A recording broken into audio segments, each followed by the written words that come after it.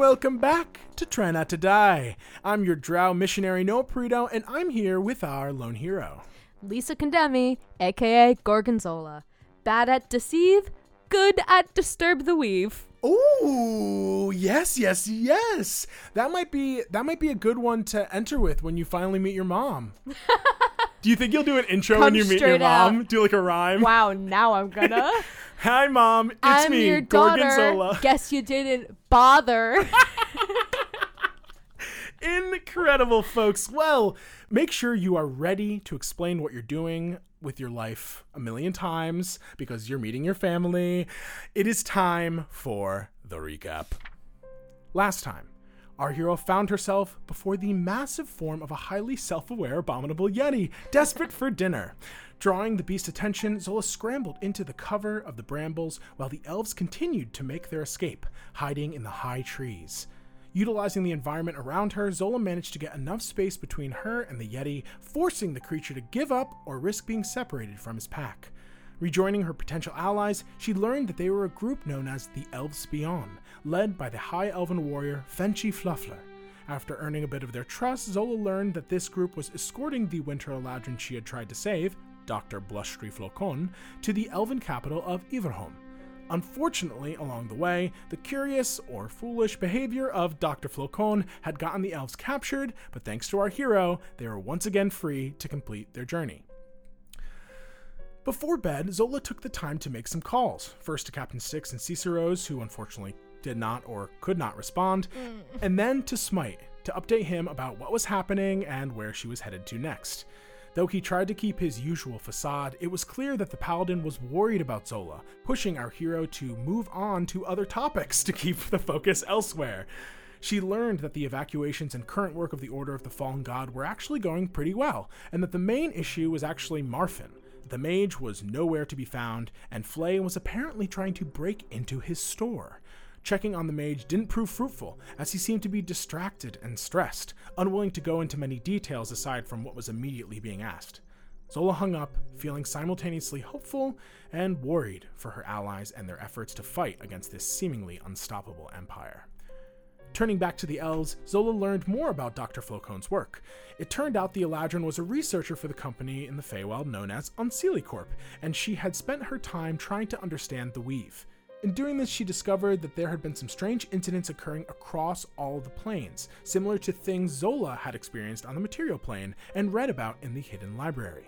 Dr. Flocon had, to Unseelie Corp's displeasure, left the company and traveled to this plane, hoping to meet with the High Queens of the Elven Nation, thinking that they and their resources could prove useful to face this issue.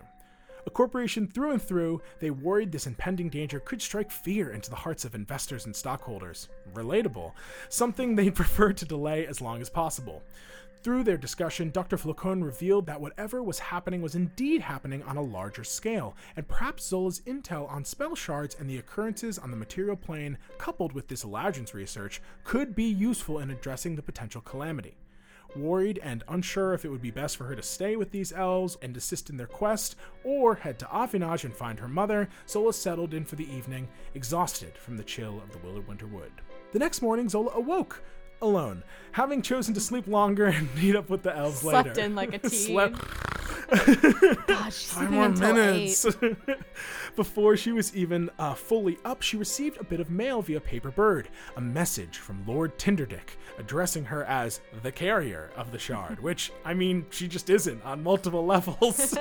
Before You asking, actually got it wrong, man. 1, insulting, and 2, not that being a courier is insulting, but to say that what Zola's relationship was with the shard is merely that of a delivery person is just untrue. And now also the shard isn't in her possession, so she certainly is not a carrier. And then he asked her to meet with him on neutral ground, the Stellar Stronghold at Harvest Peak in 2 weeks' time. Now she just has to find her mom, head to the Astral Sea, get the shard, and find this meeting place. Super easy. After taking another moment to send off her divination homework and a quick letter to her papa, Zola set off, Stilton flying ahead to scout for the elves and any potential threats. Her travels through the wood were thankfully not so difficult, rejoining her group when they stumbled upon a frozen hunting party, more members of the First Might who didn't survive the grueling conditions of the wood. This did provide an opportunity for the group to refuel and re-equip themselves, but it also drew the attention of a number of will-o-wisps who had attempted to steal the souls of the haggard travelers. Were it not for Zola's heroism, both her bravery and the actual spell, they may have succeeded, but thankfully our hero was there and the party made it out relatively unscathed. Zola again proving that she was not like the enemies who looked like her. The party traveled a bit longer before coming upon yet another group, this one much more alive and made up of orcs. Realizing this may be her best shot to meet them and see her mother, Zola broke from the elves, wishing them well and promising to find them once she had sorted all of this family drama, and also kind of dropping the huge bomb that she is essentially orcish royalty. And that is where we are right now.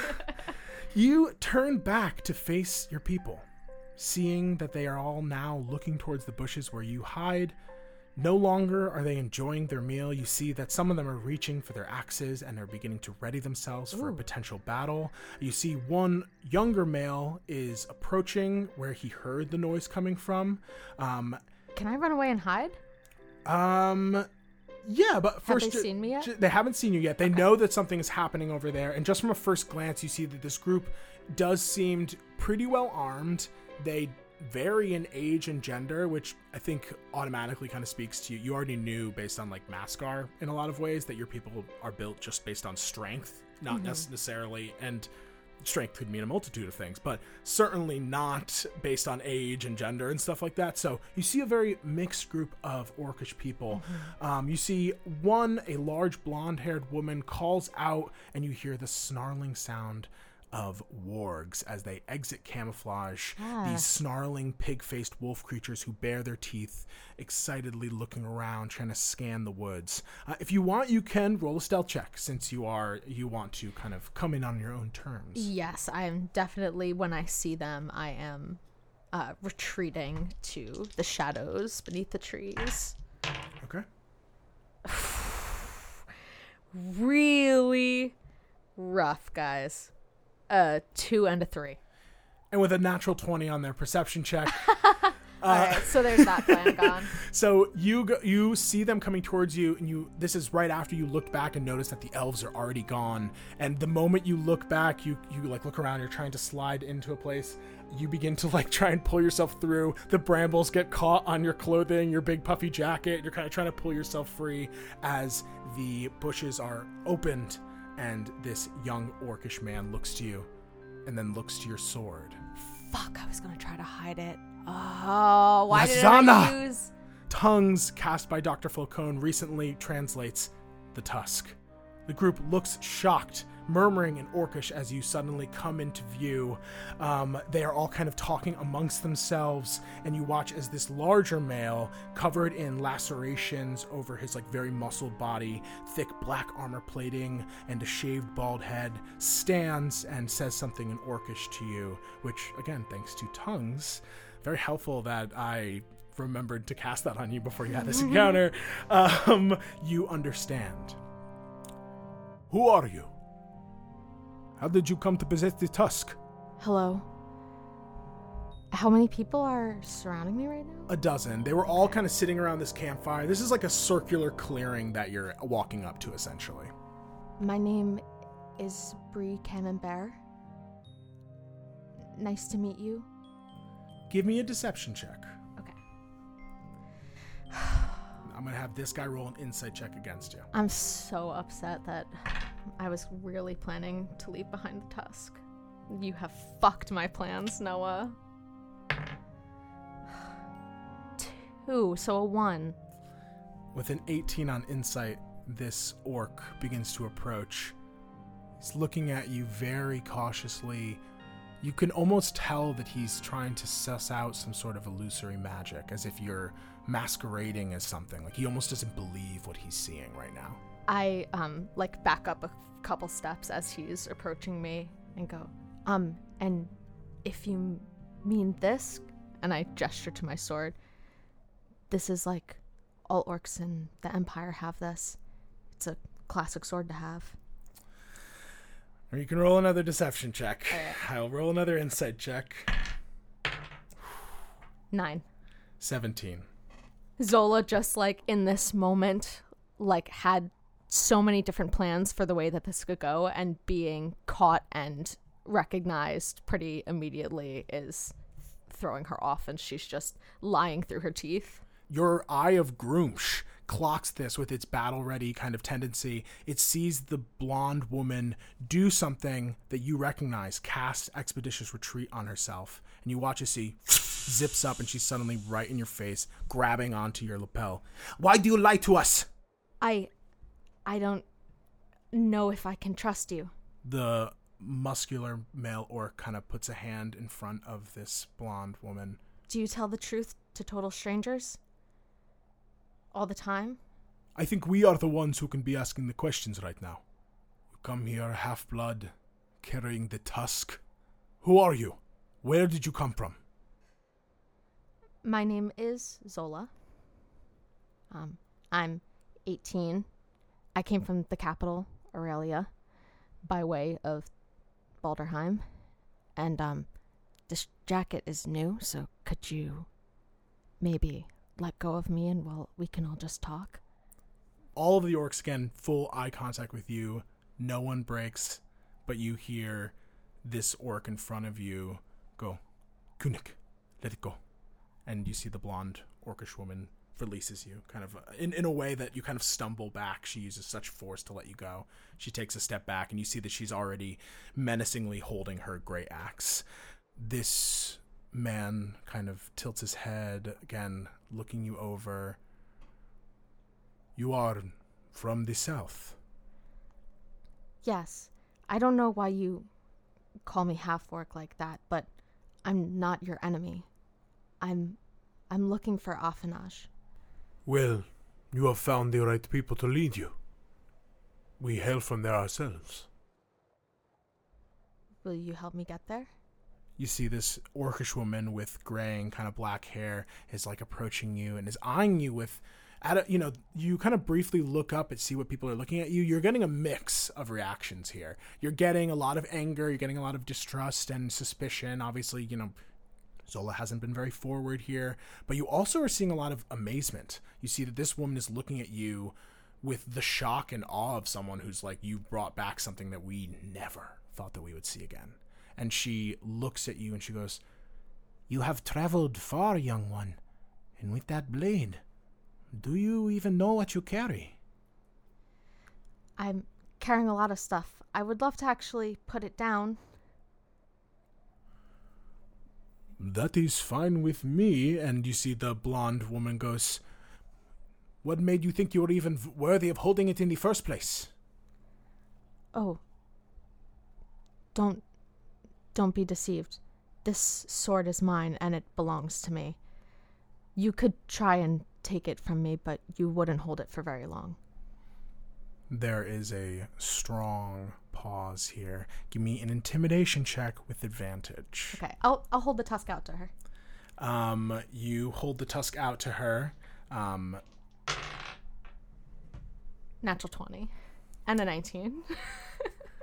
With a natural 20, and without even knowing and understanding the true orcish customs that are actually at play here, you see that this woman, Kunik, as you learned her name was, just continues to stare at you. She's so furious, and it's only escalating because she has seen you stood up to her in such an intense way. You held your ground, and she does not take it from your hands. But she looks like she really wants to. I stick it in the snow in between us. You've got a nice fire going. Let's all sit and talk. After all, I might be half human, but I'm also half orc. You could show me a little bit of hospitality. After all, you are my first impression of the people above the mountains. So far, the orcs in the capital have been a lot friendlier to me. There is another long pause as you see them kind of looking around at each other. This larger orc in front of you smiles and outstretches his arms. Brothers and sisters, this is a joyous day. The Tusk has returned! And the group leaps to their feet, cheering.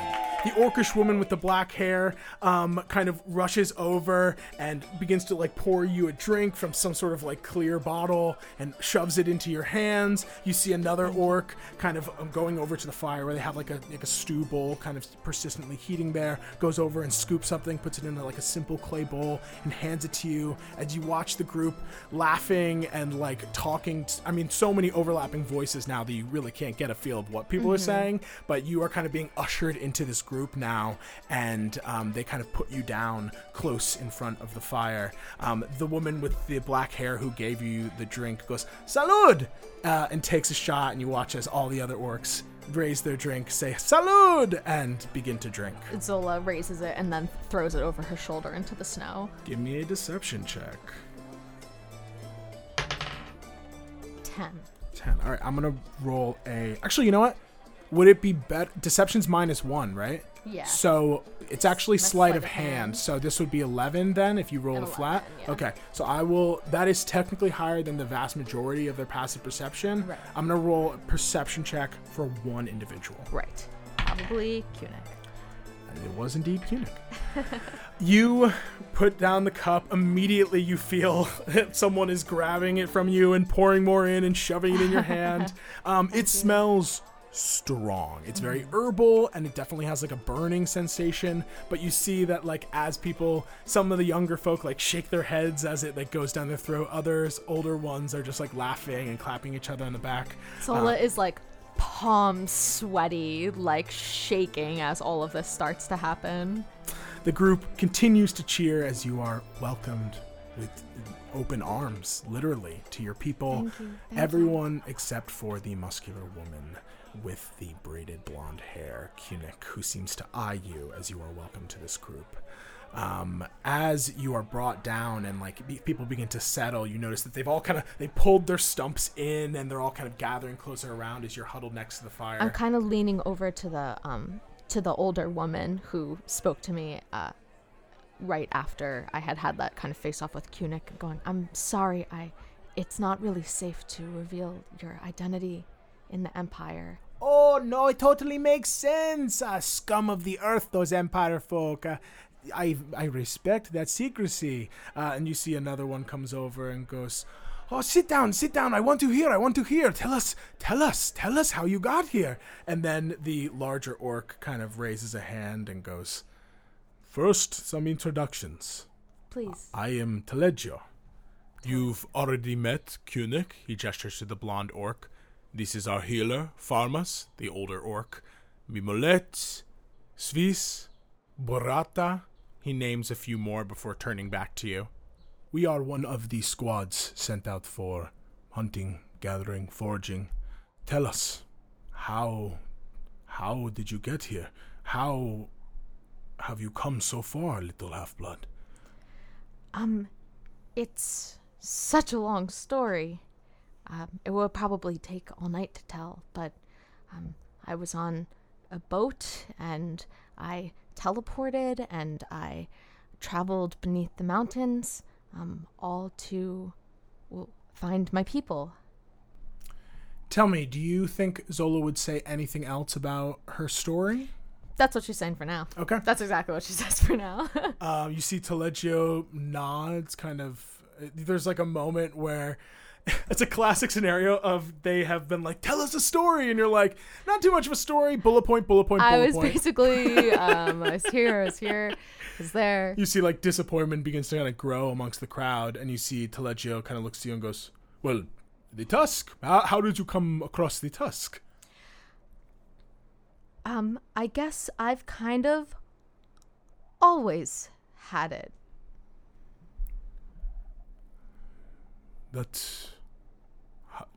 How? The tusk was lost. It was left behind. No, it was left to me.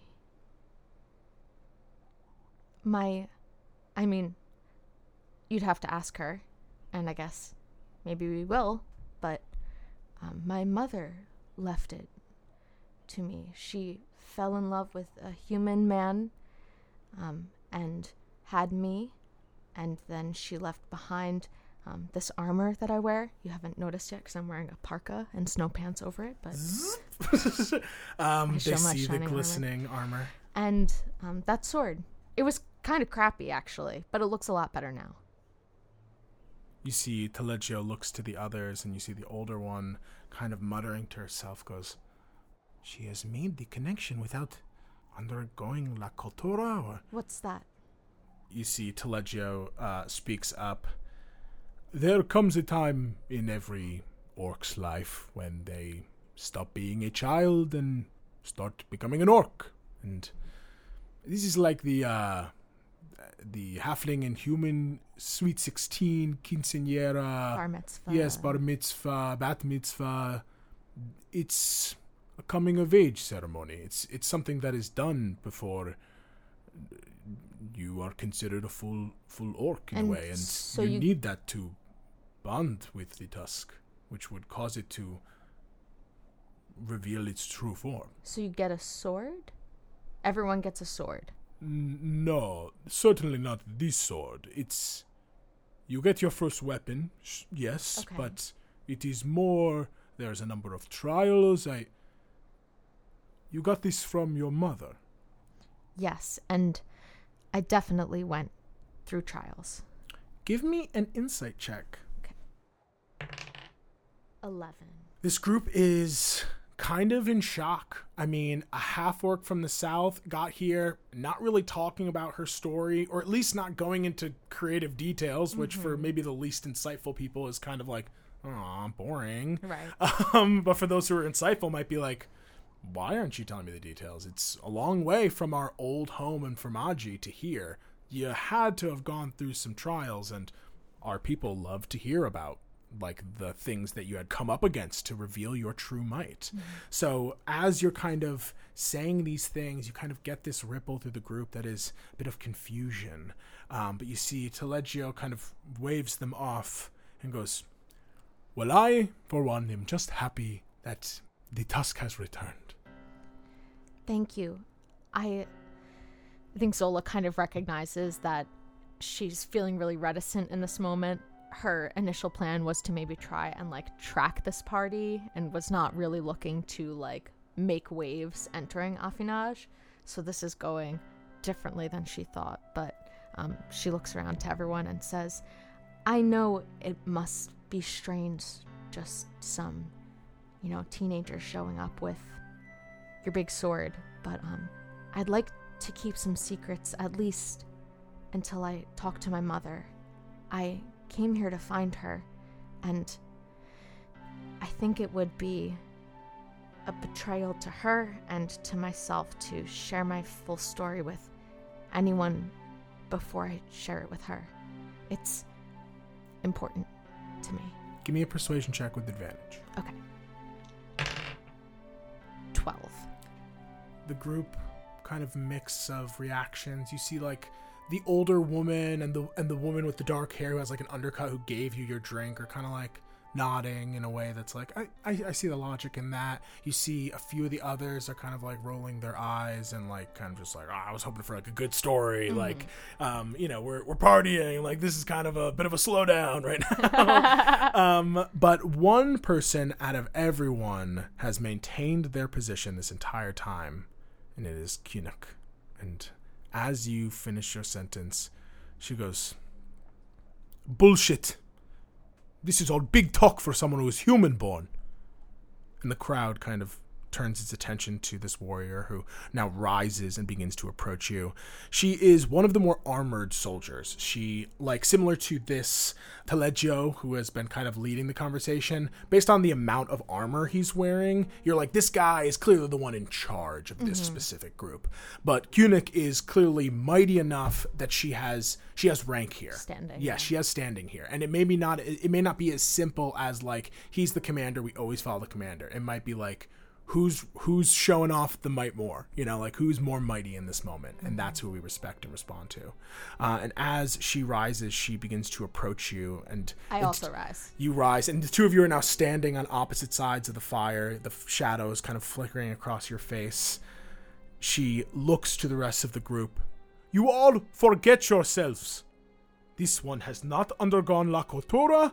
She has not lived here. She has not fought our fights. Whatever facade you wish to hold in the face of this stranger, I will not partake in. You lived amongst the enemy. These old fools may respect your ambiguity and whatever sort of title you are implying. But here, and above all, we respect action.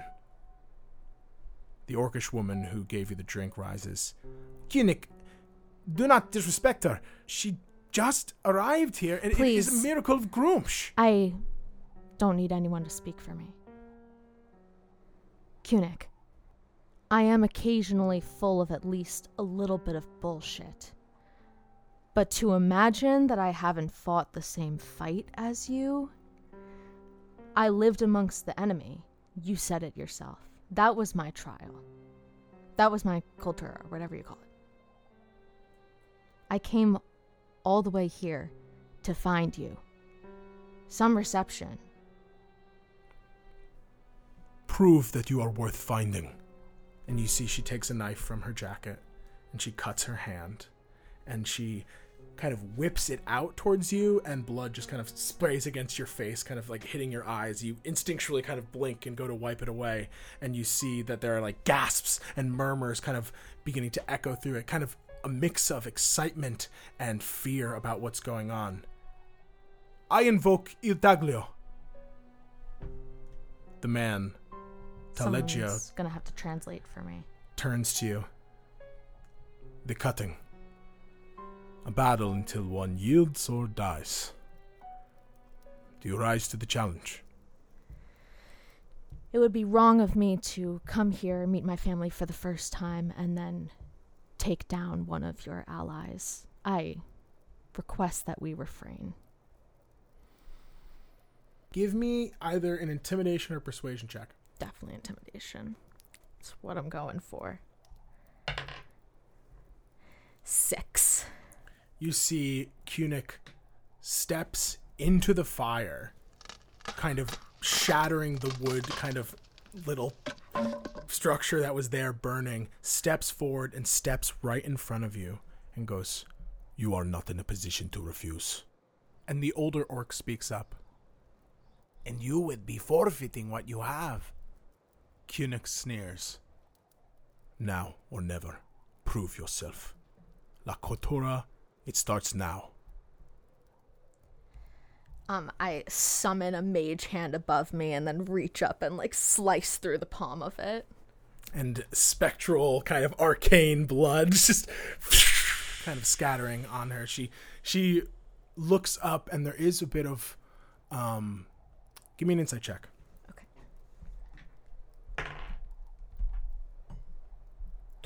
12. It's difficult to read, but she wasn't expecting magic. And you see the group begins to kind of back up. They're pulling their stools away now. You see Taleggio steps forward. "What weapons do you use?" Kunich takes... You watch as she literally just takes her battle axe off, throws it into the ground. Takes a knife off, throws it into the ground. Takes off her jacket and is just standing there as bare as one could be in this cold environment, wearing essentially like a bandeau and this black makeshift armor dignifying her rank. She looks at you. "I need only my hands." Zola, not breaking eye contact with Kunich, walks to the side over where her bowl of stew is, takes the rifle out of its holster, puts it on the ground, takes the rod off of her back, puts it on the ground, and then, raises the tusk to eye level and takes a defensive stance. I'm better with steel. Let's roll initiative. 13. She rolled a 12 plus 2 is a 14. Damn. She's going to go just before you. You hit your position. You see Taleggio raises his hand. Cut! And you watch as, in a flash of movement, Kunich is already in front of you. She's going to use her first action to try and grapple you to the ground. 23. 16. In a fluid movement, she's grabbed your lapel, she kicks out your legs, and you find yourself suddenly falling onto your back. Your head hits the ground, and while she's on top of you, you watch as she winds up and boom, boom, hits you in the face twice. Natural 16 and a 10. So 19 is the lower of the two. Yeah, I'll take the hits. Okay, you take 12 damage. As you feel this fist collide with your face, blood immediately starts leaking from your nose. You feel it in your mouth. You must have bit something. That is her. Those are her attacks. She's now going to action surge, and is going to take 3 more attacks. Natural 4 on the first one, which is a 13. You watch her wind up for another one, and you manage to turn your head, and she punches into the snow. Natural 18 on the second. She manages to, as you're pulling back, she uses her other hand to essentially squash your face into the ground. And then the last one is a 21 to hit. Yeah, that hits. You take another 12 damage. Okay. And you are currently grappled on the ground. Okay. It's an action to break the grapple or an athletics check? You can oppose the grapple with one of your attacks. I'm gonna try and turn us over in the snow and get my weight on top of hers. Sick. 29. She rolls much lower this time. In hitting you a number of times, you watch the group is like, oh, people are just excited. People are getting hit. And in that, she looks up and you take advantage of that to grab her by the throat and roll her over and pin her on the ground. I roll her over and then I spit some blood out onto her face and go, there's your cut. And then I will drop the tusk and attack her with my hands exactly the way that she did to me. It's not going to do as much damage, but I'm still going to do it. So I guess I have one more attack. Oh, okay. 17. 17. That is going to hit. All right, it's 7 damage. Okay, sure. Flat. And then I will action surge. We're burning it all, baby. Zola, incensed at this reception, I will bonus action Misty Step off of her back to the other side of the fire and say, let me ask you something. How old are you? I am 21, she says as she begins to rise from the ground. Old enough to put you in the dirt. Okay, fair. We're pretty similar in age, actually. I thought I might have something there, but... Normally I do an ageist thing against my opponents, but you're kind of real close. I was going to roast you, but I guess you're just kind of also a young adult. I will try and lightning lure her through the fire towards me. Oh, shit. All right, strength save? Yes. Strength save 16. Teleporting to the other side of the fire off of her and then trying to suck her right back into me. Absolutely sick. She rolled a 5, but she's going to use Indomitable to reroll. Haha. And that's a 2. Oh, shit. She's getting up. She delivers her line. She turns, and a lasso is suddenly and then yanked through the fire. You watch as she stumbles forward, completely shocked, was not expecting. I mean, you've just pulled a double magic move on her, and she was not prepared for that. 1d8 of lightning damage. 1 lightning damage. Literally. Oh, and you know what? I'll say, give me, roll 2d6 for me. 10. Okay, so she takes 10 fire damage as you pull her through these flames. She snarls in pain, and you watch as a little bit of magic flows through her, and she absorbs 5. She only takes 5 of that damage. So she's got pretty similar stat block to me, I see. You yank her through the fire. She grabs her hands onto it. It is now her turn. She yanks you forward and is going to try and headbutt you. 22 to hit. Hits.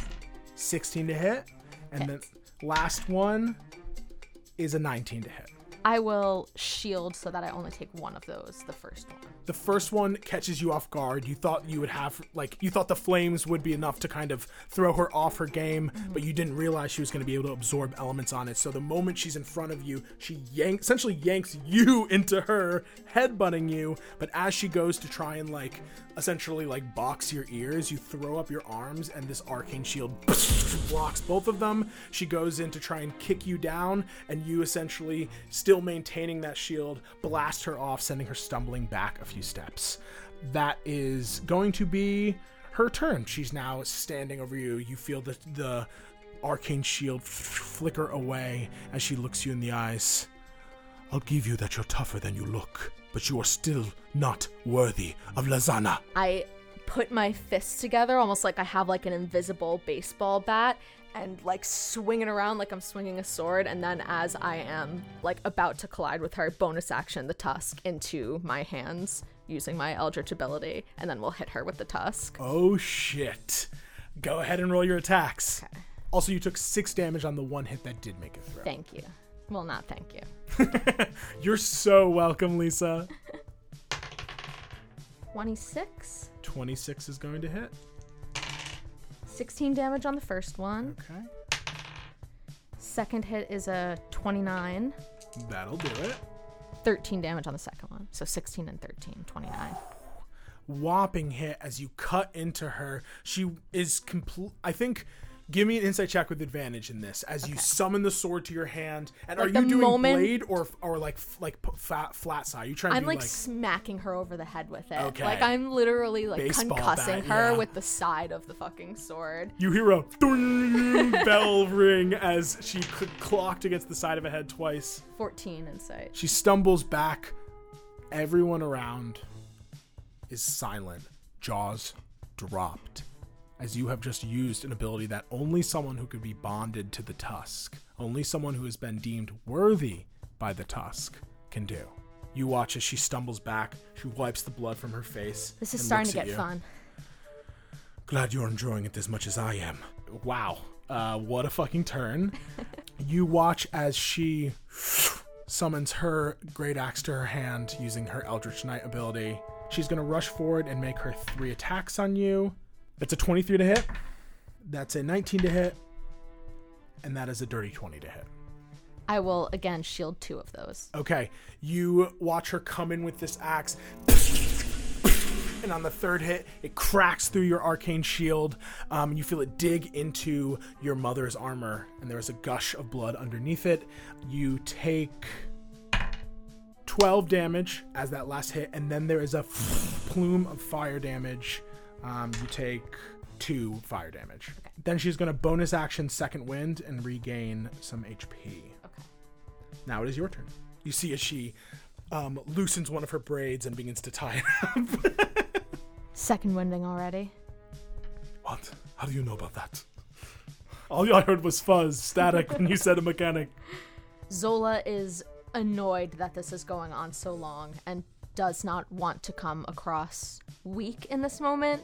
And also I think is angry that she's even being forced to prove this for total strangers when she's absolutely proved herself to herself over and over. I'm going to, like a gust of wind kind of brings the fire over towards me for a second and then shoots out in a beam towards her as I'll cast Agonizer Scorcher at a 3rd level. Okay, well, is there a save for this or do you roll attacks? It is a dex saving throw, DC 16. Okay, here we go.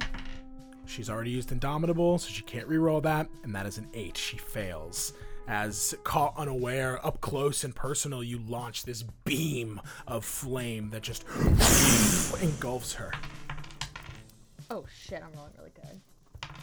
21 damage. Woo! I rolled 3 6s. Completely undoes her second wind.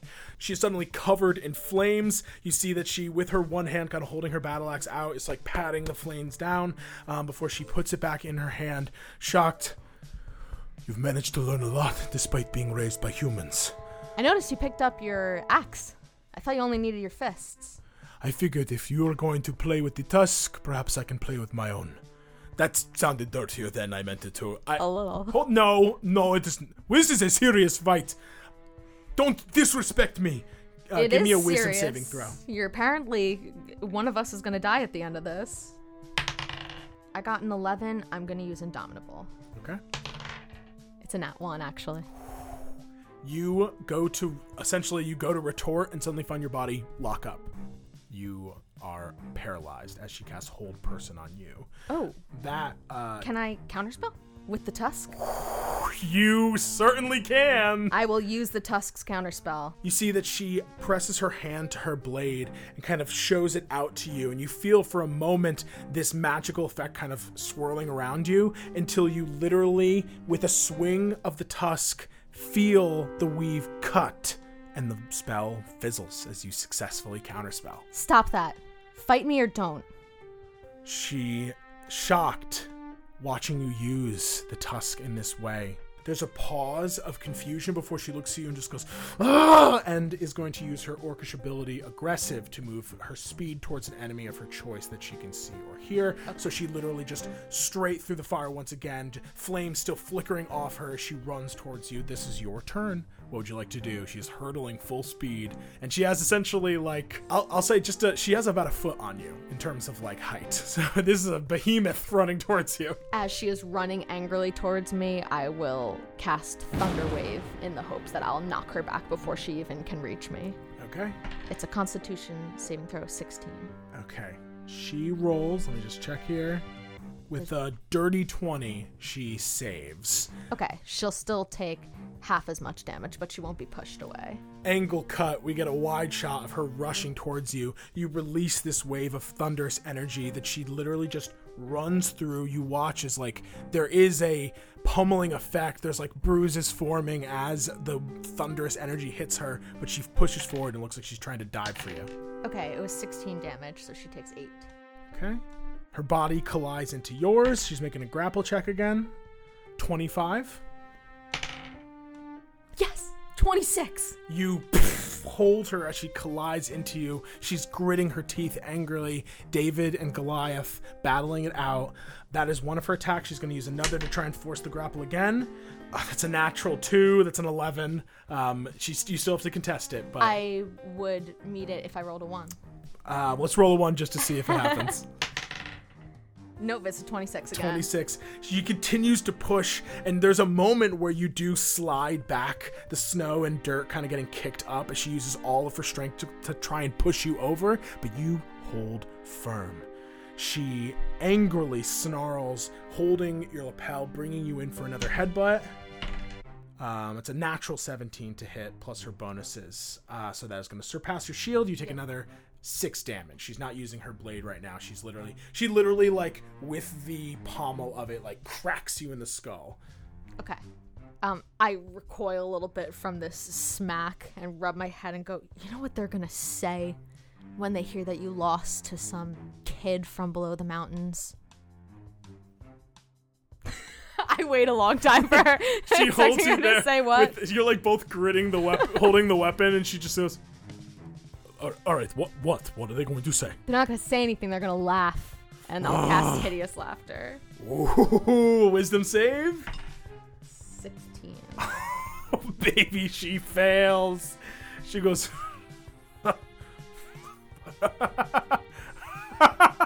starts laughing and laughing. She drops the battle axe. It sticks into the ground. I she dropped falls the tusk to her too. knee. She's literally just on her knees, laughing and laughing, clutching her stomach. I turn around and look at Taleggio and go, I don't really have to kill her, right? Until she yields, so take that as you will. Are you yielding? I can't hear her. She's laughing too much. Never! She's like gritting her teeth. There's a huge smile on her face. I can beat you up a little more if you want. You'll never beat me! You want me to beat you up or not? I'm gonna kill you! I can't tell if she wants me to beat her up more or not. It's very difficult to tell, I'll be honest with you. Do you think I have time to eat a little stew? A round passes. Is she gonna save on her turn? At the end of each of its turns, and each time it takes damage. Okay, she rolls So again. she does on her next turn. Still laughing. That's I'm a 7. Actively eating stew. I actively walk over, put the tusk in the ground, sit down by the fire, and take a couple bites and look over at her. And I'm like, I actually never got the chance to sit down and get a bite to eat before you got all weird and started challenging me. She continues to laugh and laugh. You see at this point a few of the elders are like, that's a classic trick. Classic. Gunnig, I can't believe you fell for that one. Another turn goes by for her. You use yours to eat, so she gets another save. There we go. With a natural 18, she takes a deep breath, gritting her teeth. You are going to regret humiliating me. She runs towards you, her battle axe drawn. I prepare for her attacks, but I'm holding the spoon instead of the tusk. Everyone's gonna get a kick out of it. Everyone loves it. You Making friends quick. That's the way you do it. you see she charges towards you, and as she does, she disappears. Your turn. I will, still in one hand holding a bowl and then the other hand holding a spoon, cast Thunder Wave again in the hopes that it would break her concentration and also, move her back from me as I'm assuming that she is running towards me. What is the range? 15-foot cube. You let out another rumble of thunder, and you look around. You can't see her. Give me a Constitution saving throw.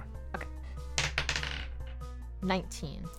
You briefly feel your vision tunnel, but close your eyes, and there's a burning sensation as the eye of Groomsh essentially breaks the blindness spell before it could take effect.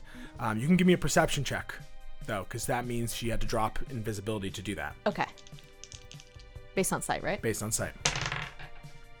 22. 22? This is fun. It's like an all-out brawl. I've never just burned through so many of my spells before. This is exhilarating. What actually catches her is this eye. This ability to sense battle tactics, the watching movements. Time almost slows as your eye catches her leaning back behind one of the trees nearby. She's about 30 feet away from you, having just let go of invisibility to cast blindness. But she essentially ducks behind the tree and has full cover at the moment. Stop hiding from me. I'll run after her and swing on her with the tusk. You rush around the tree, swinging the blade, and you see her there ready, already her battle axe drawn. Go ahead and make your attacks. 16 and an 18. She is going to cast shield, Okay. and block both of your swings as it against this arcane shield. You see, she at this point though, she looks bloody. She's panting. She's clearly operating from a place of fury and desperation at this moment. That is your turn. So it is her turn. She pushes you off with this arcane shield, and she, screaming in anger, just takes three swings on you. All of those are going to bypass shield. The lowest one was a 15 plus her bonus, which is plus 9. That's 24. So you get hit 3 times by the battle axe. Okay. 31 damage. As she hacks into you with this axe, you feel the first one strike into your bad shoulder. The second one swipes across, catching just like the edge of underneath your armor in your side. You feel like your ribs must be exposed at how deep it goes. And the last one, she comes and she goes low and slices straight into your shins. You feel a surge of pain through your body. That is her turn, though. She can do nothing else. Feeling these hits take me down basically half of my hit points she just took away. I'm going to second wind. Oh my gosh. Lisa, stop rolling 1 on second wind challenge. I swear I've rolled a 1 on second wind every single time since the campaign started. Statistically, it seems impossible. I really feel like you've only rolled maybe once more than 1, and it might have been like a 2. 4 and below. All right, well, I get back 10 hit points. Okay. Still good, too, and you have your action still. Yes, okay. What are you at right now? 46. She's at 47. Oh, shit. It's very even. It's very even. I'm going to try and grapple her to the ground now. Okay. 27. That is a natural 4. So you, boom, tackle her to the ground. She is grappled. Literally, it's just a matter of strength. You push her over using the tusk, kind of pressing it against her battle axe. She's trying to hold it desperately to prevent you from, cutting her head off. And you feel that urge to continue that blade. Yes, I keep, essentially raising the tusk over my head and, stabbing down into the snow and, trying to see, what parts of her I can catch. Oh, and you have advantage on this because she's grappled. Good, because that was not a great roll. And that was the same roll. It might be okay, though. It's a 19. 19 hits. She doesn't have shield. Okay. And she didn't bring her regular shield for this battle, so she is operating at a lower AC. Well, that's 11 damage to her. 11 damage, and she is grappled. Her speed is 0. She is going to try and flip the grapple back onto you, same as before, kind of ending this fight the way she started it. She rolls a natural 1. It is impossible for you to lose. Yes, I got a 15. She tries to literally roll you over, and you just slam her back into the snow. You feel the anger rising within you, the bloodlust growing. She tries again. That's a natural 18 plus her bonus. That puts her at a 27 for this second grapple check. I thought for a second I got a 27 too, but I got a 17. She rolls you over and is finally pinning you. Here we go. We just keep rolling around. You're just rolling snow. around on the ground, yeah. My parka is down and it's getting really wet. She just is, at this point, this is a classic moment where it's like, bit, and she's just, this is her whole life. She's like furious. She won't make any more jokes. Zola's like, pretty much everywhere I go, I get this reaction. She is going to be using her grappling pin on this, so you are now restrained. Okay. As essentially she uses the rest of her turn to kind of like wrap herself around you and like hold you into the ground. Her head right next to yours. She goes, yield. No. Your turn. Okay, I am restrained, so I can't make a weapon attack, right? So you can make attack, you just have disadvantage on the attack. You have disadvantage on dex saves. It's basically just like disadvantage on things. You can make a weapon attack as well, just with disadvantage. Okay. Once again, I like to think with all of these thunder waves, Zola has been like blasting apart this campfire and like blasting banks of snow up so that like everyone sitting and watching is like covered in like snow on their eyebrows and their hair while we're like fighting in like hard cold ground. And I will once again thunder wave to try and push her off of me and also do damage, and I'm gonna cast it at a 3rd level. Holy shit. Constitution 16. She does roll an 18, okay. So she is going to pass on that. Well, I'm still going to do half of 48 damage to her. So 7 is her half damage because I rolled 14. Okay. That is your action. She, still gripping and grappling you, feels essentially this, I mean, it probably feels awful to be this close to this as it ripples through her body. She grits her teeth and spits out some blood, but then she is going to essentially unrestrain you both, still grappling you. She's going to make the last of her attacks. That's a natural 20. Oh. She has advantage because you're grappled. That is a 18 and then a 16. Okay, I'll shield so that 2 of those don't hit, but the nat 20 will. The natural 20 it's just like the other times. It's the one that breaks through. As you throw up the shield, and then finally it cracks through, and you feel it hit right on your sternum, right in the middle of your chest. God, you're gonna be covered in scars after this. What is your mother gonna say? That is 17 damage. Okay. As she roars in anger, kind of pushing you off as she finishes this. The grapple is over, as she kind of starts getting up, clearly very injured. You know, once you take me down the first time, you gotta take me down again. I will not lose this. I will take a running jump at her and try and land on her with the tusk. 24, 28. Both hit. 26 damage. The blade cuts deep in her, sending her stumbling back. Your second swing comes down, and the way it hits her, it's almost like a backhand against her face. It like slices from her ear to her jaw, and she stumbles backward, shocked, pain, wearily holding herself up. She looks bad. She looks really bad. Seeing her look so bad, and I think Zola recognizing that this could be nearing the point where she makes like an actual lifelong enemy, Zola backs up a little bit and goes, I'm tired of fighting my own people. I've been looking for you for months.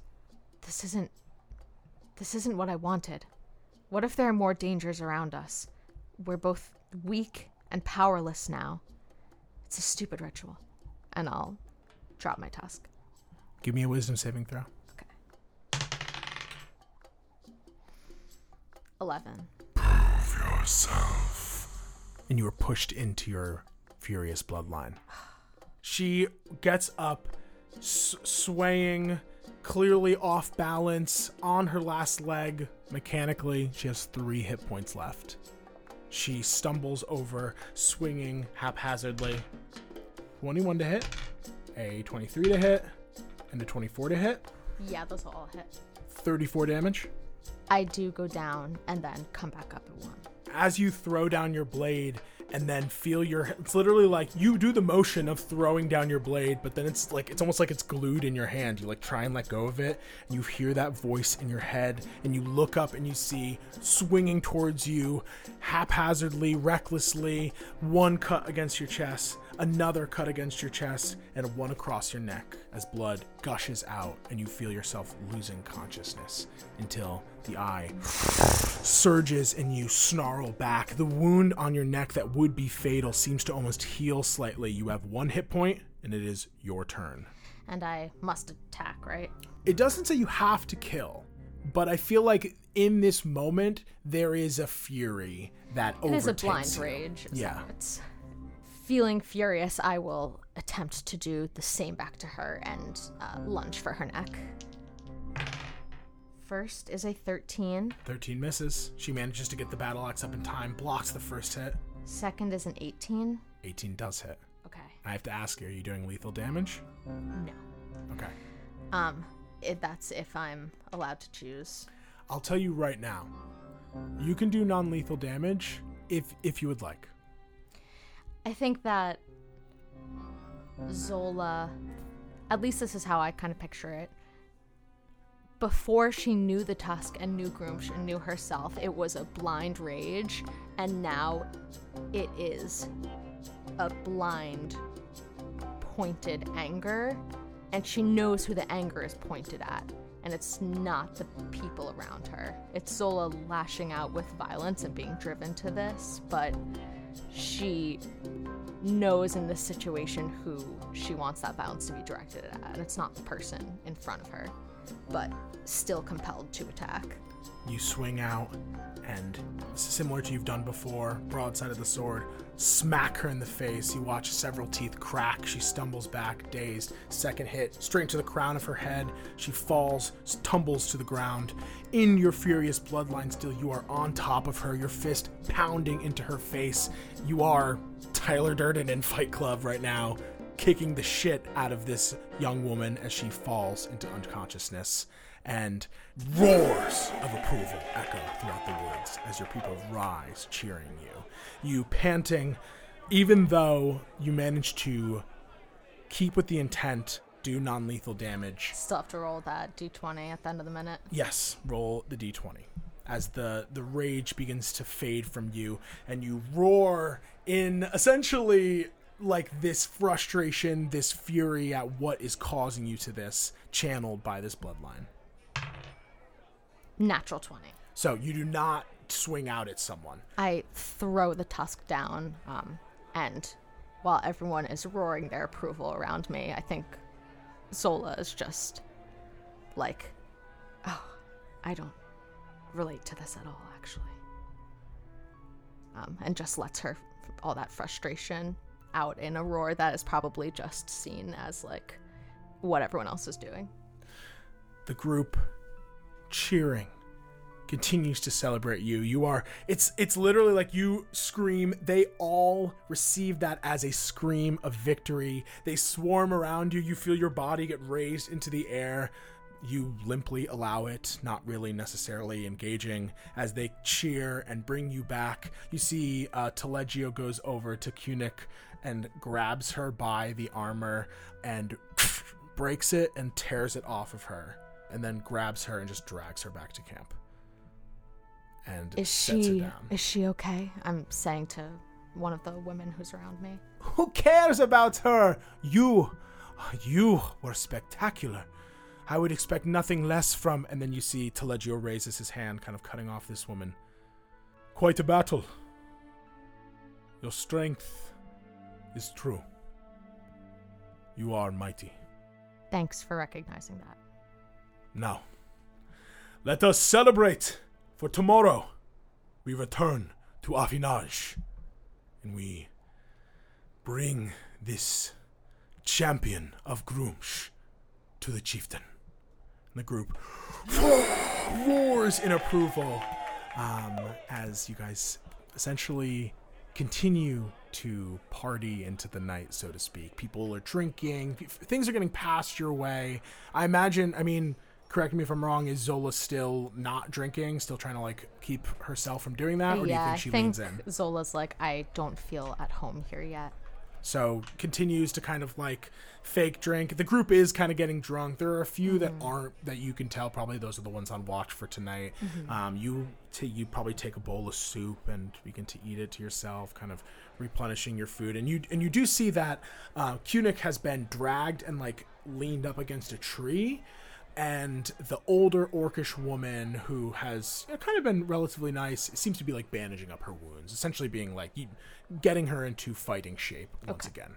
Can I make my way over to them at some point during the night? Or, like, kind of close? I won't, like, approach Kunik, but just close enough that maybe this woman, like, notices me hovering a little. Yeah, I think that, like, people at a certain point, people stop pestering you and praising you, and it's just, like, people enjoying themselves. Thanks. And then you are kind of see them and through the crowd and kind of move through. And as you approach, this woman pulls herself to her feet and bows to you and goes, "Oh, you are indeed very mighty. Grumsh will be very pleased." You don't have to bow to me. Can I ask what happens to her now? Does she need armor? She will start from the bottom, like all those who are weak. She wasn't weak at all, though. That was probably the toughest fight I've had, maybe ever. She was not strong enough. We were both... I mean, it was just whoever moved faster. She would have taken me down with her next swing, too. It was kind of more of a draw. But it wasn't. Gotcha. So, did you do this when you were younger? La Kotora is a number of trials. Combat is only one of them. So, I mean, I didn't get challenged, but Itaglios is different. Oh. She wanted the tusk, but she won't get it. Wait, she wanted my sword? She challenged you. The cutting. She wanted to cut you from your blade. Oh. Sever the tie so that she may take it on herself. Thus is the way that the Stregorede can be decided. If not by blood, then by challenge. A duel is one of the few ways you can truly prove your might. You say Stregorede. Is there a Stregorede now? Perhaps. And she looks at you. Soup's good. Do you do anything else with your evening? I will at some point make my way over to Telagio. Is he getting wasted? No, he's one of the ones who is not getting wasted. How far do we have to travel? It's only 1 day journey. We will arrive by next evening. Okay, and you guys sleep 8 hours, right? Of course. We're not one of those filthy elves. It's the one advantage they have over us is their stupid sleep patterns. But no, we are forced to sleep the full 8. And do you just sleep out in the open here? I saw, frozen parties and people being hunted. It's safe just to sleep here? With us on watch, we are one of the more elite groups, so we were actually sent out to retrieve some of the other groups that have gone missing in the past few days. Missing? And you can't help but think of the goblin troop that was frozen and the one that got eaten by yetis. Yeah. Yes, there was one group that left a few days ago that we believe may have been caught in a blizzard, and another that may have met their end in another way. So we are out retrieving weapons, supplies, bodies for the goblins. Oh. Well, I'm not ruining your plans by taking you back to Affinage, because if you wanted me to head there alone and you guys keep doing your thing... This is far more important. Give me an insight check. Once again, it's an 11. He has some sort of... There is the look of a zealot in this man's eyes. You can't tell the degree or like with the energy behind it, but he is excited that you are here and that you are carrying this blade and that you, as you have hinted at, have some sort of royal blood. Anything else before you go to bed? I think I will call Smite as I'm falling asleep, like I hold my sending stone up to my chest and go, I met my family finally. They're a lot different than I thought they would be. Just wanted someone to know where I am. There's a brief pause as I mean, this whole event probably took way late into the evening. Yeah, so. This is like a really quiet, like self-conscious voice memo that Gorgonzola sends at 3 a.m. Just like before she's going to sleep, like, things are really different here. And you see, like, I mean, most of the other orcs passed out. They've been drinking heavily. You see the few that are on watch are kind of stationed in. They do look like they have a good confidence in what they're dealing with. They're kind of positioning themselves with the wargs. You see one of them's kind of doing like patrol around the area. So you kind of like roll over and hold it to your chest and say that. And there is a brief pause before you get a call back. Sorry to wake you. I had 4 words left. You know I'm awake. Oh, yeah. I'm so happy that you found them. I hope that you're... Well, I hope that you find your mother soon. Different makes sense. I'm proud of you. Thanks. Weird, but will you tell Manchego and Feta I said hi? I kind of miss them. I don't know why. Absolutely. You hear... Hey, Manchego! Oh, I'm gonna go to sleep. Oh, you hear like a vague, like scared child crying he has a in daughter. there. Oh fuck! I totally forgot. Oh, big L. Yeah, I'll tell them. Thanks for calling. I'm glad that you're okay. Good night, Smite. Good night. You set down your stone. Roll over. One last passing thought about everything that's happened and feeling the vacancy of your familiar at this moment. You slip off into unconsciousness. First, give me a wisdom saving throw. Wouldn't it be funny if Plebo showed up right here? Wouldn't it be hilarious? Wouldn't that be great? If I was like, get him! No, wait! Wait, listen, that's not what I wanted! I could get super advantage, or... Did you roll with Do advantage in the first place? No, I rolled 1 dice. I'm just wondering if I could have super advantage. No. It's a 4. Oh my god, how does this keep fucking happening? Literally roll, I kid you not. Remember last time I rolled a 73, I believe, and that meant it was off target because it was a location viewed once, and that's how teleport works. I just rolled a 71, so once again, slightly off. But for somehow, with a sense of your divination abilities, you feel the eyes of Plebo lurking as you slip deeper and deeper into sleep. I hope he doesn't have a jacket. Somewhere he shivers. As you sleep, the weariness of the travel, the pain of this battle, the emotional whiplash of finding your people, seeing that they are not what you expected, and being thrown straight into the hellfire of combat with them.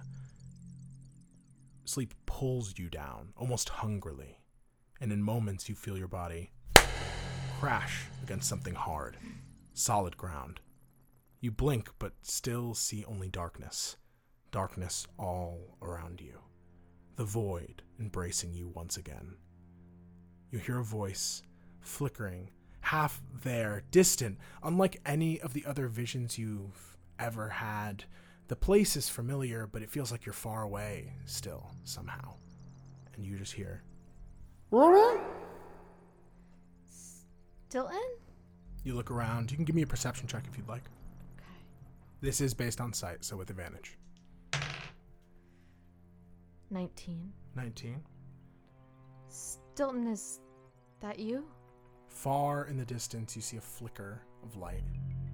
It's very difficult to make out. It does seem to have color to it, but it's just so far, and it's almost like winking out of existence every single time you look at it. Sarah, can you hear me? Hello? I guess, walk towards it a little bit if I can. You rise. Your body seems to be listening to you. You're not incapacitated. I guess Uzola also, like, taking stock of all of her wounds and everything that she has not really felt comfortable, like, taking care of in the night around these people that she doesn't know that well. Yeah, you like, look down. Getting stripped and bandaging herself, she just kind of let herself stop bleeding. And surprisingly, you don't see any of the recent wounds. It looks like maybe they're all scarred already or something. It's very strange. You look around, and again you hear, Sarah, can you hear me? Yeah, who is that? I'm sorry. the flicker of light, faint, loud enough for you to just hear. As you get closer, it grows a little bit louder. Is that and louder. Marfin? Sorry to drag you into this. I'm so sorry. He's been speaking to me, guiding me, helping me understand what he needs to do, helping me understand what I need to do. You stand there. You're still approaching, but the light, it doesn't seem to be getting bigger necessarily. It's still flickering in the distance. You feel like maybe you're getting closer, but it's hard to tell. Who's he? Who's talking to you? And can I do an insight check or something and see if I can recognize this voice? Yeah, give me an insight check. 7. I think that right now you're just a little overwhelmed by the space. You're not necessarily thinking clearly. It could be a number of voices. As you kind of think this through, you look back towards that light and the void flickers. You are in astral space. You're standing on the bloody ground of Grimsh's floating fortress. You're standing before a Ferris wheel-sized circle, this massive gate that you're no longer in the astral sea. You're standing in an icy city. Elves walking to and fro. You flash again, you're suddenly back in the temple on Edgefell Island, then back in the void. And the voice is slightly clearer. You know who he is. You know what he wants. I'm so lost. Can't anyone just... What do I need to do to help you? The light grows brighter. Bright enough for you to now be able to make out the shard. As you see them, they look different. They look bigger. You see that what was once a small newborn-sized ball has grown into a toddler-sized humanoid, kind of still formed from countless glistening opalescent crystals. Though this form is no longer kind of jagged and irregular, it's almost as if the crystals have begun to order themselves, smooth and structure, kind of finding a sort of rhythm rather than just chaotic vibrating. As they grow closer, you see the eyes are no longer mismatched in size, though the irises and pupils do seem to have that same variation. As you look upon them and see them in this new childlike form, you also notice that they no longer are giving off as much of an uncertain, chaotic energy, but an intense, purposeful one. No longer chaos, but potential. It is as if more time has passed than you have experienced, perhaps evidence of further time dilation outside of the material plane. The shard walks forward as if standing on the darkness of the void, their form flickering as the connection remains limited and unstable. No matter what happens, you just have to follow the path ahead of you. Please, do it and maybe you'll live in the new world. You look so grown up. Time does that to you. Yeah, As does experience, as I'm sure you know. I know. What does he say? As they begin to speak once more, you see the light begin to dim, as if this astral connection is suddenly kind of fading. Keep me here. You see them look at you and they go, I can't, I'm losing it. Can I try to, like, grab onto them and, like, like hug them to me. You throw your arms around this small child and try and pull them in close. It's strange. Like one moment you're holding them, the next you feel your arms coming in as if they've disappeared, but then their presence is there again, kind of forcing it out. And they look at you. You have to listen to me. Don't trust him. Okay? I don't. Marfin is no friend of magic. And as he says that, What? you watch as they disappear, and you are once again left in a black void. But you do not yet awaken. You feel the openness of this vast space, no longer choking darkness, but almost like an empty plane. You feel a connection. You begin to understand this is all linked to your divination magic. This place is a doorway to many visions. It is the viewing point for much of your divination abilities. Perhaps even your portent come from here. And as you look around, you can't help but think to yourself, what else could it provide? Where there is nothing, is there not the potential of everything? What do you want to do? I think Zola just reaches a hand above her and lets a beam of lightning crackle out of her hand, seeing the way that light travels here, and if there is anything to illuminate or if it is just truly nothingness. You throw out like a lightning lure that crackles into the sky, spreading out as a lightning bolt would from a cloud, but from you, it scatters off. Nothing. Darkness around you. Mystra? Marfin? You call out. The voices echo. What do you want to do? What do you feel like you're trying to do here? I think I feel so alone in this moment, like they were not able to cut the tusk from Zola, but in planting this seed of doubt in Marfin has absolutely cut Zola in half. And I guess she wants to see him. Like, if I'm doing anything right now, it's trying to see where Marfin is in the world and what he's doing right now. This knowledge, this, like, doubt is burning at her inside. Okay.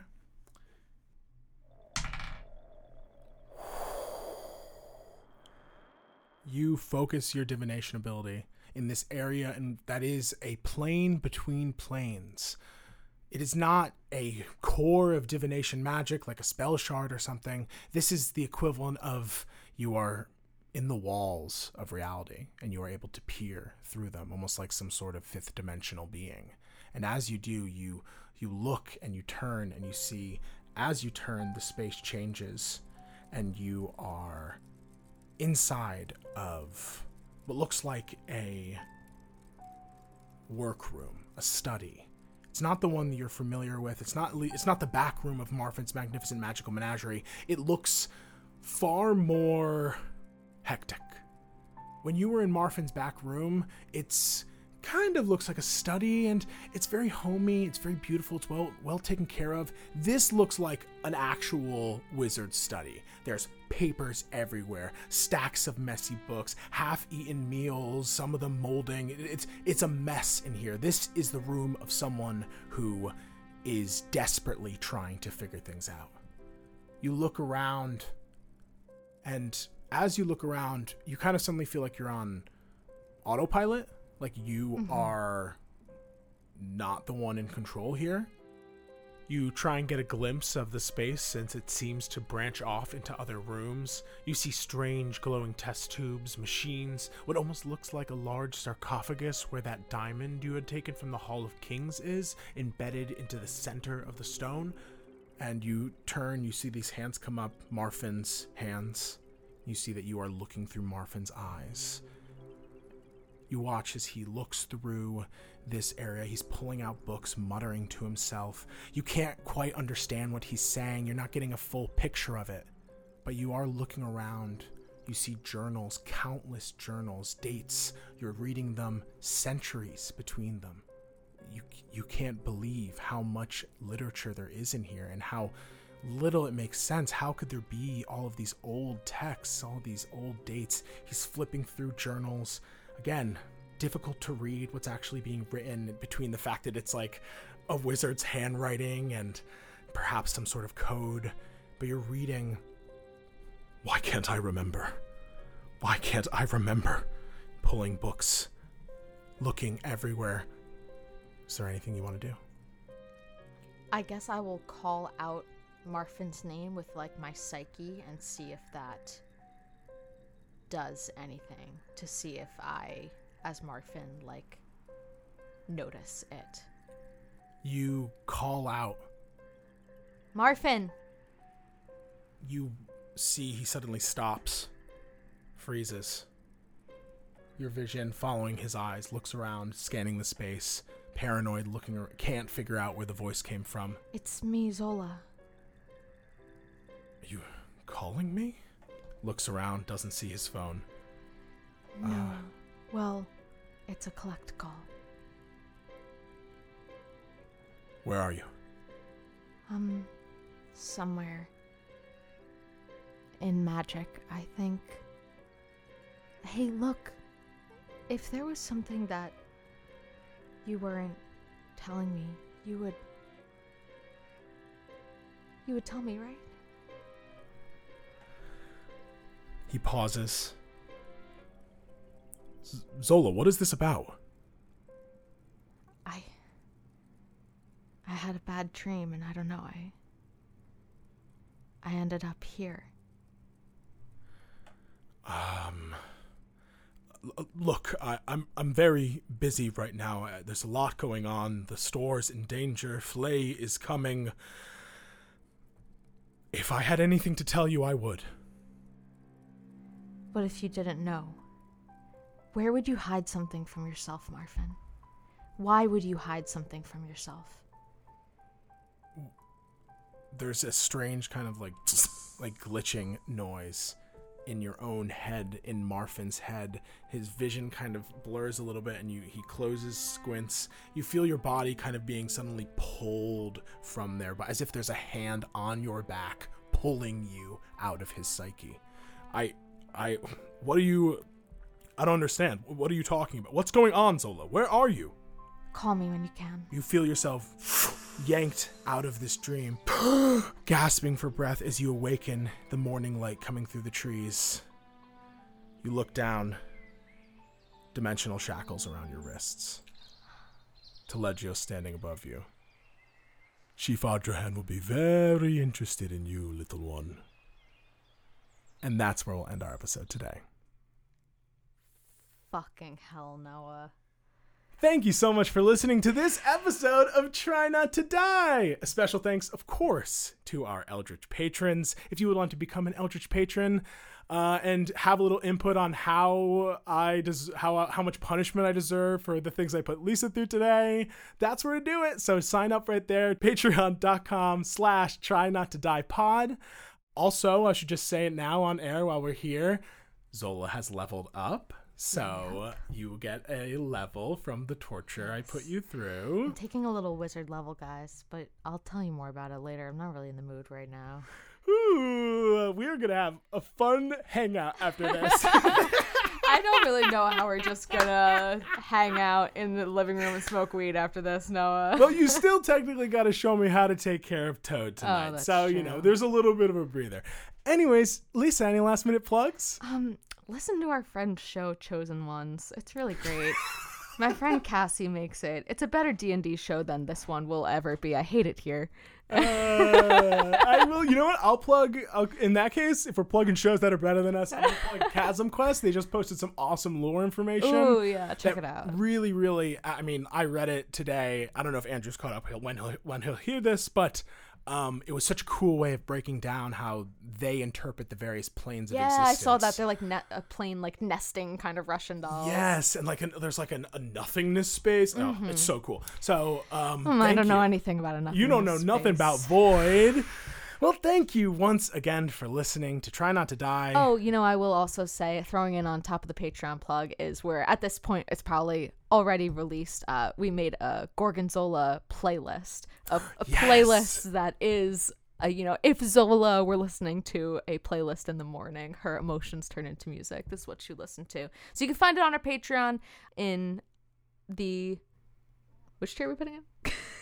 I think we said the $1 tier. Nice. Still in squad. Join our Patreon at whichever tier you prefer, and you'll be able to access the playlist. And you can hear what I'm listening to on the subway in the morning. Honestly, we haven't ever declared it in canon, but I want you all to picture Zola using her speaking stone like we all use our phones in the morning, playing little tunes. Once again, thank you so much for listening. And until next time, try not to die. All hail our eldritch patrons. Especially Anita, Ashley, Becca B, Colleen, Eclair, Ilana, Emily, Jacob, James, Joey, Kate, Leo, May, Morgan, Nat, Nicola, Paige, Roni, Sahara, and of course, our producer Patty, Patrick Brandstetter, and producer Daddies, Becca Mount and Rose Evelyn Campbell. We thank you for these podcasting powers and promise to raise hell in your names. Until next time, try not to die.